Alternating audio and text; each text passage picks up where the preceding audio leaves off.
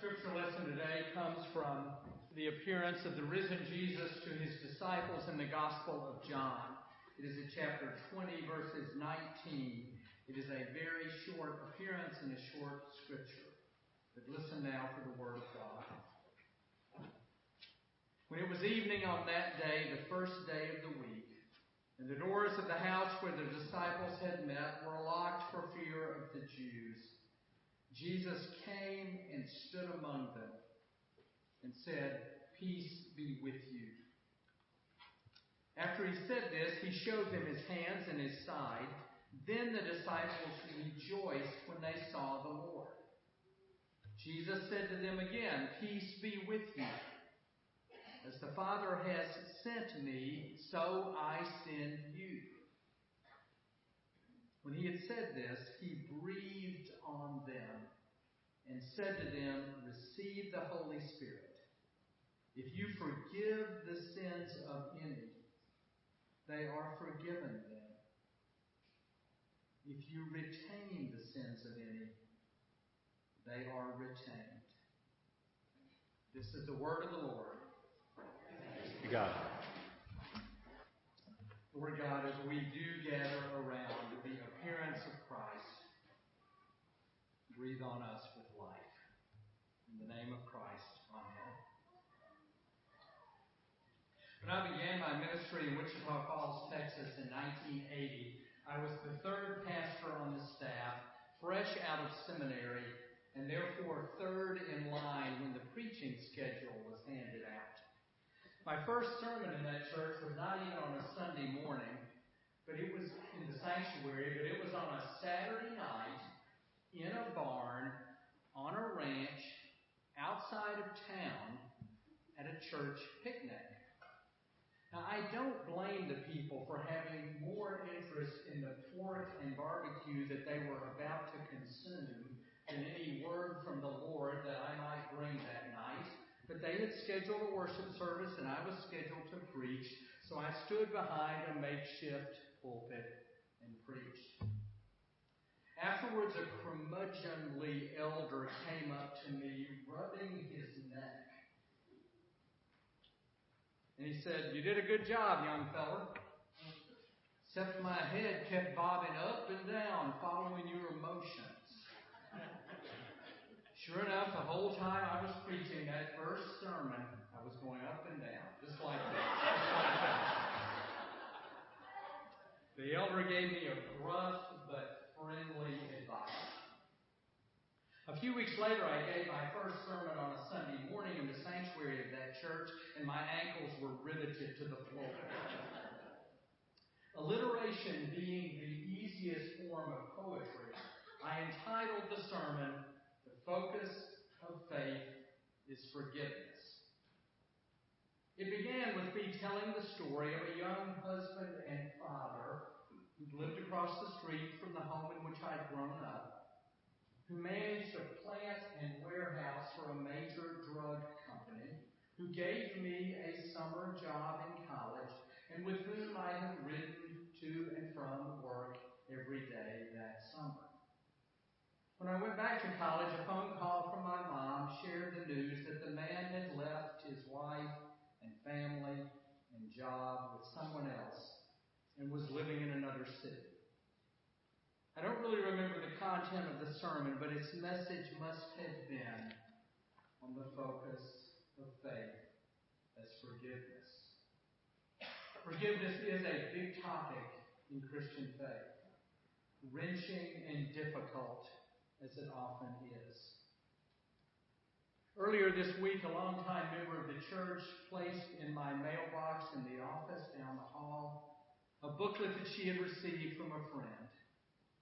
Embossed in gold print on a navy blue cover were the words, "Liturgy of Remembrance, Contrition, and Hope," and dedication of Isaac Hawkins Hall and Anne-Marie B. Craft Hall, Georgetown University, April 18, 2017. The program came from the service held this past week in which Georgetown honored and remembered the 272 slaves the school's leaders had sold in 1838 to rescue the school from its precarious financial situation at that time. The service represents part of an effort in which institutions, colleges, universities, cities, and even nations seek to come to terms with the sins of previous generations and reach out to heirs of those directly affected at the time. I perused the program standing in the main office. I put it in my briefcase. I went upstairs to my office and opened email. The first subject line that I saw read, "Trying to forgive God." It was from a member, worn out and angry from the number of premature deaths that she's recently seen, the child of a college friend, a colleague her age, children in Syria, trying to forgive God. Each of these stories captures part of a moral struggle that exists in every creed, culture, and conscience. A struggle between ourselves and God over sins we commit or suffering we experience. A struggle between good and evil in the world, war and peace, genocide, slavery, colonialism, misogyny, any number of other communal or historical sins. A struggle between good and evil within ourselves.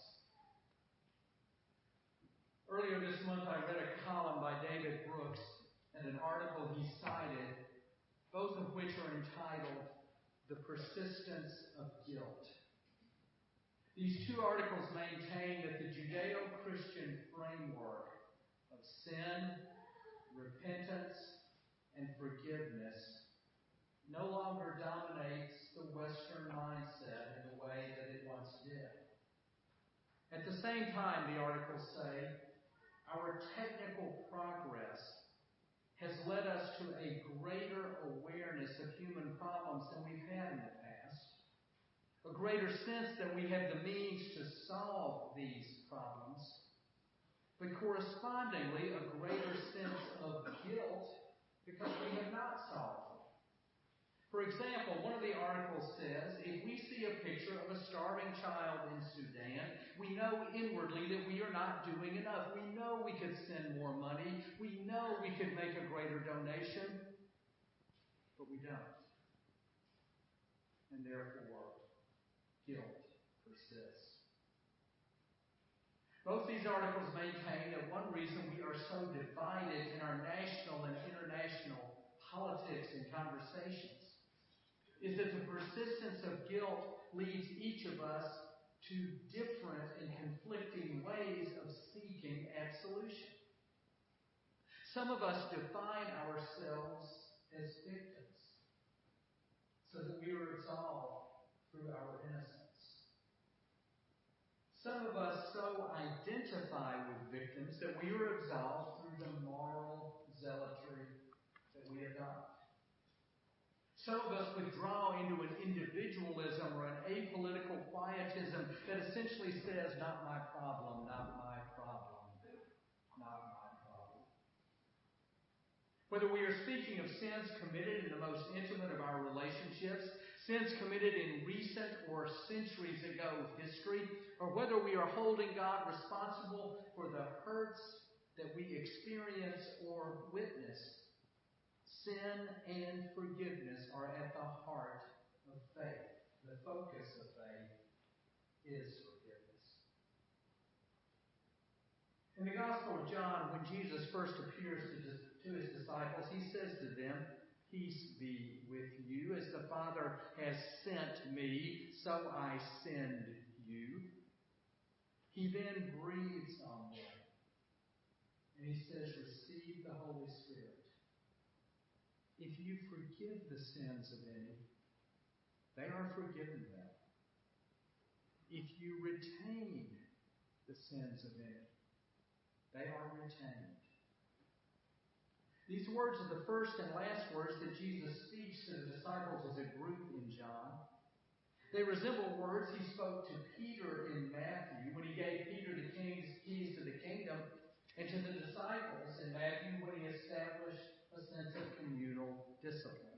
Whatever you bind on earth, he had said, will be bound in heaven. Whatever you loose on earth will be loosed in heaven. Behind these questions are a few salient features of the Christian faith, no matter what denomination or tradition we are in. Just as God had sent Christ into the world to forgive and retain sin, Christ now sends his disciples into the world to exercise that same power. Just as God had breathed life into the human creature at creation, Christ now breathes life into the disciples, showing that the decision of forgiving and retaining occurs in the context of and for the purpose of life. And just as breath, life, and spirit are linked in Genesis, breath, life, and spirit are also linked in John. John and Genesis are almost like two books in conversation with one another. Forgiving and retaining sins, therefore, involves life. It involves the Holy Spirit.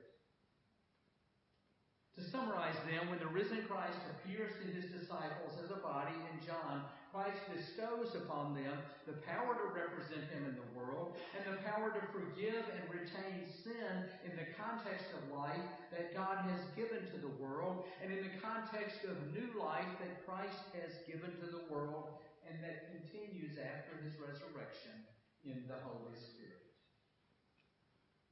But what does this mean for us practically today?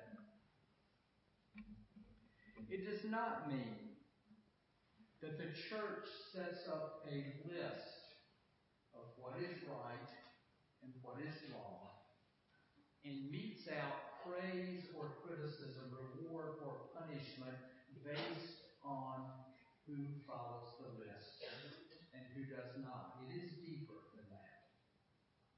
What it does mean is that inasmuch as the church is able to relate to the world, and inasmuch as we as individual Christians live in the world, we are to seek the places where life from God seems present. We are to join those places. And we are to recognize and perhaps accept those places where life seems absent. What the risen Jesus offers concerning forgiveness and retention of sin is not a list, but is life. Where there is life, there is Christ. It is life to which we as Christians are drawn. It is life which we as Christians affirm. It is life to which we as Christians bear witness. It is life toward which we urge and counsel ourselves, people with whom we are close, organizations and societies in which we live and work, serve, and vote.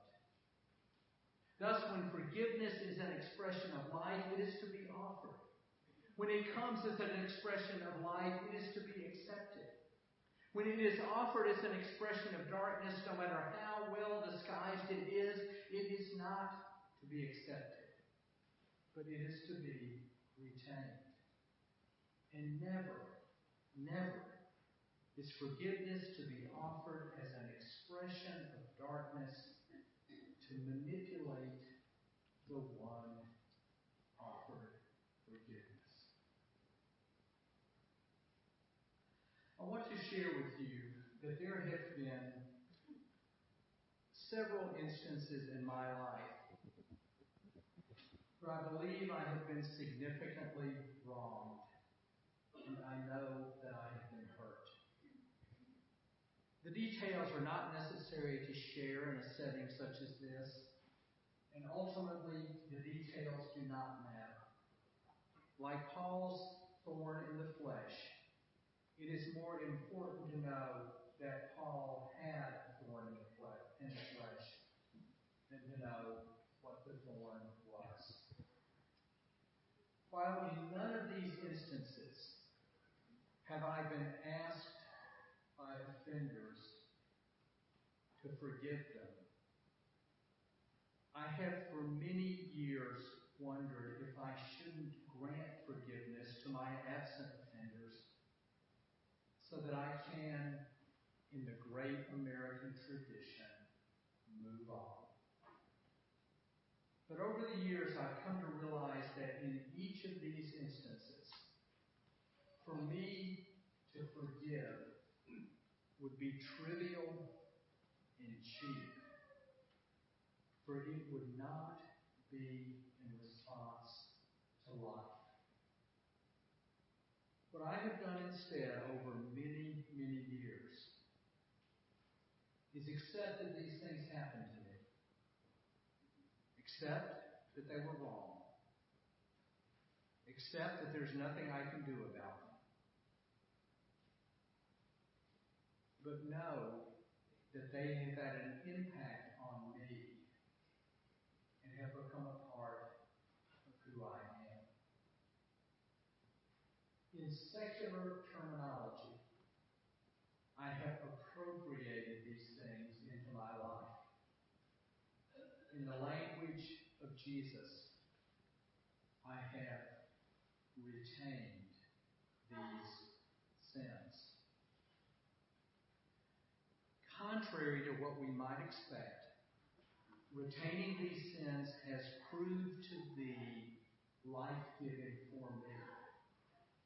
At least more life-giving than offering a shallow forgiveness would be. And if it ever becomes the case that forgiving any of these sins or the ones who have committed them is offered me, does come my way as an opportunity to respond to life, then I will forgive in an instant. When the risen Jesus appeared to his disciples, he breathed on them and he gave them life. I surmise he told them that when forgiveness of sins is life, they should forgive, and when retaining of sins is life, they should retain. If I were to preach that first sermon in the sanctuary again with the hindsight of the last 37 years, I would change the title from the focus of faith is forgiveness to the focus of faith is life. The alliteration is not as good. But the truth is deeper.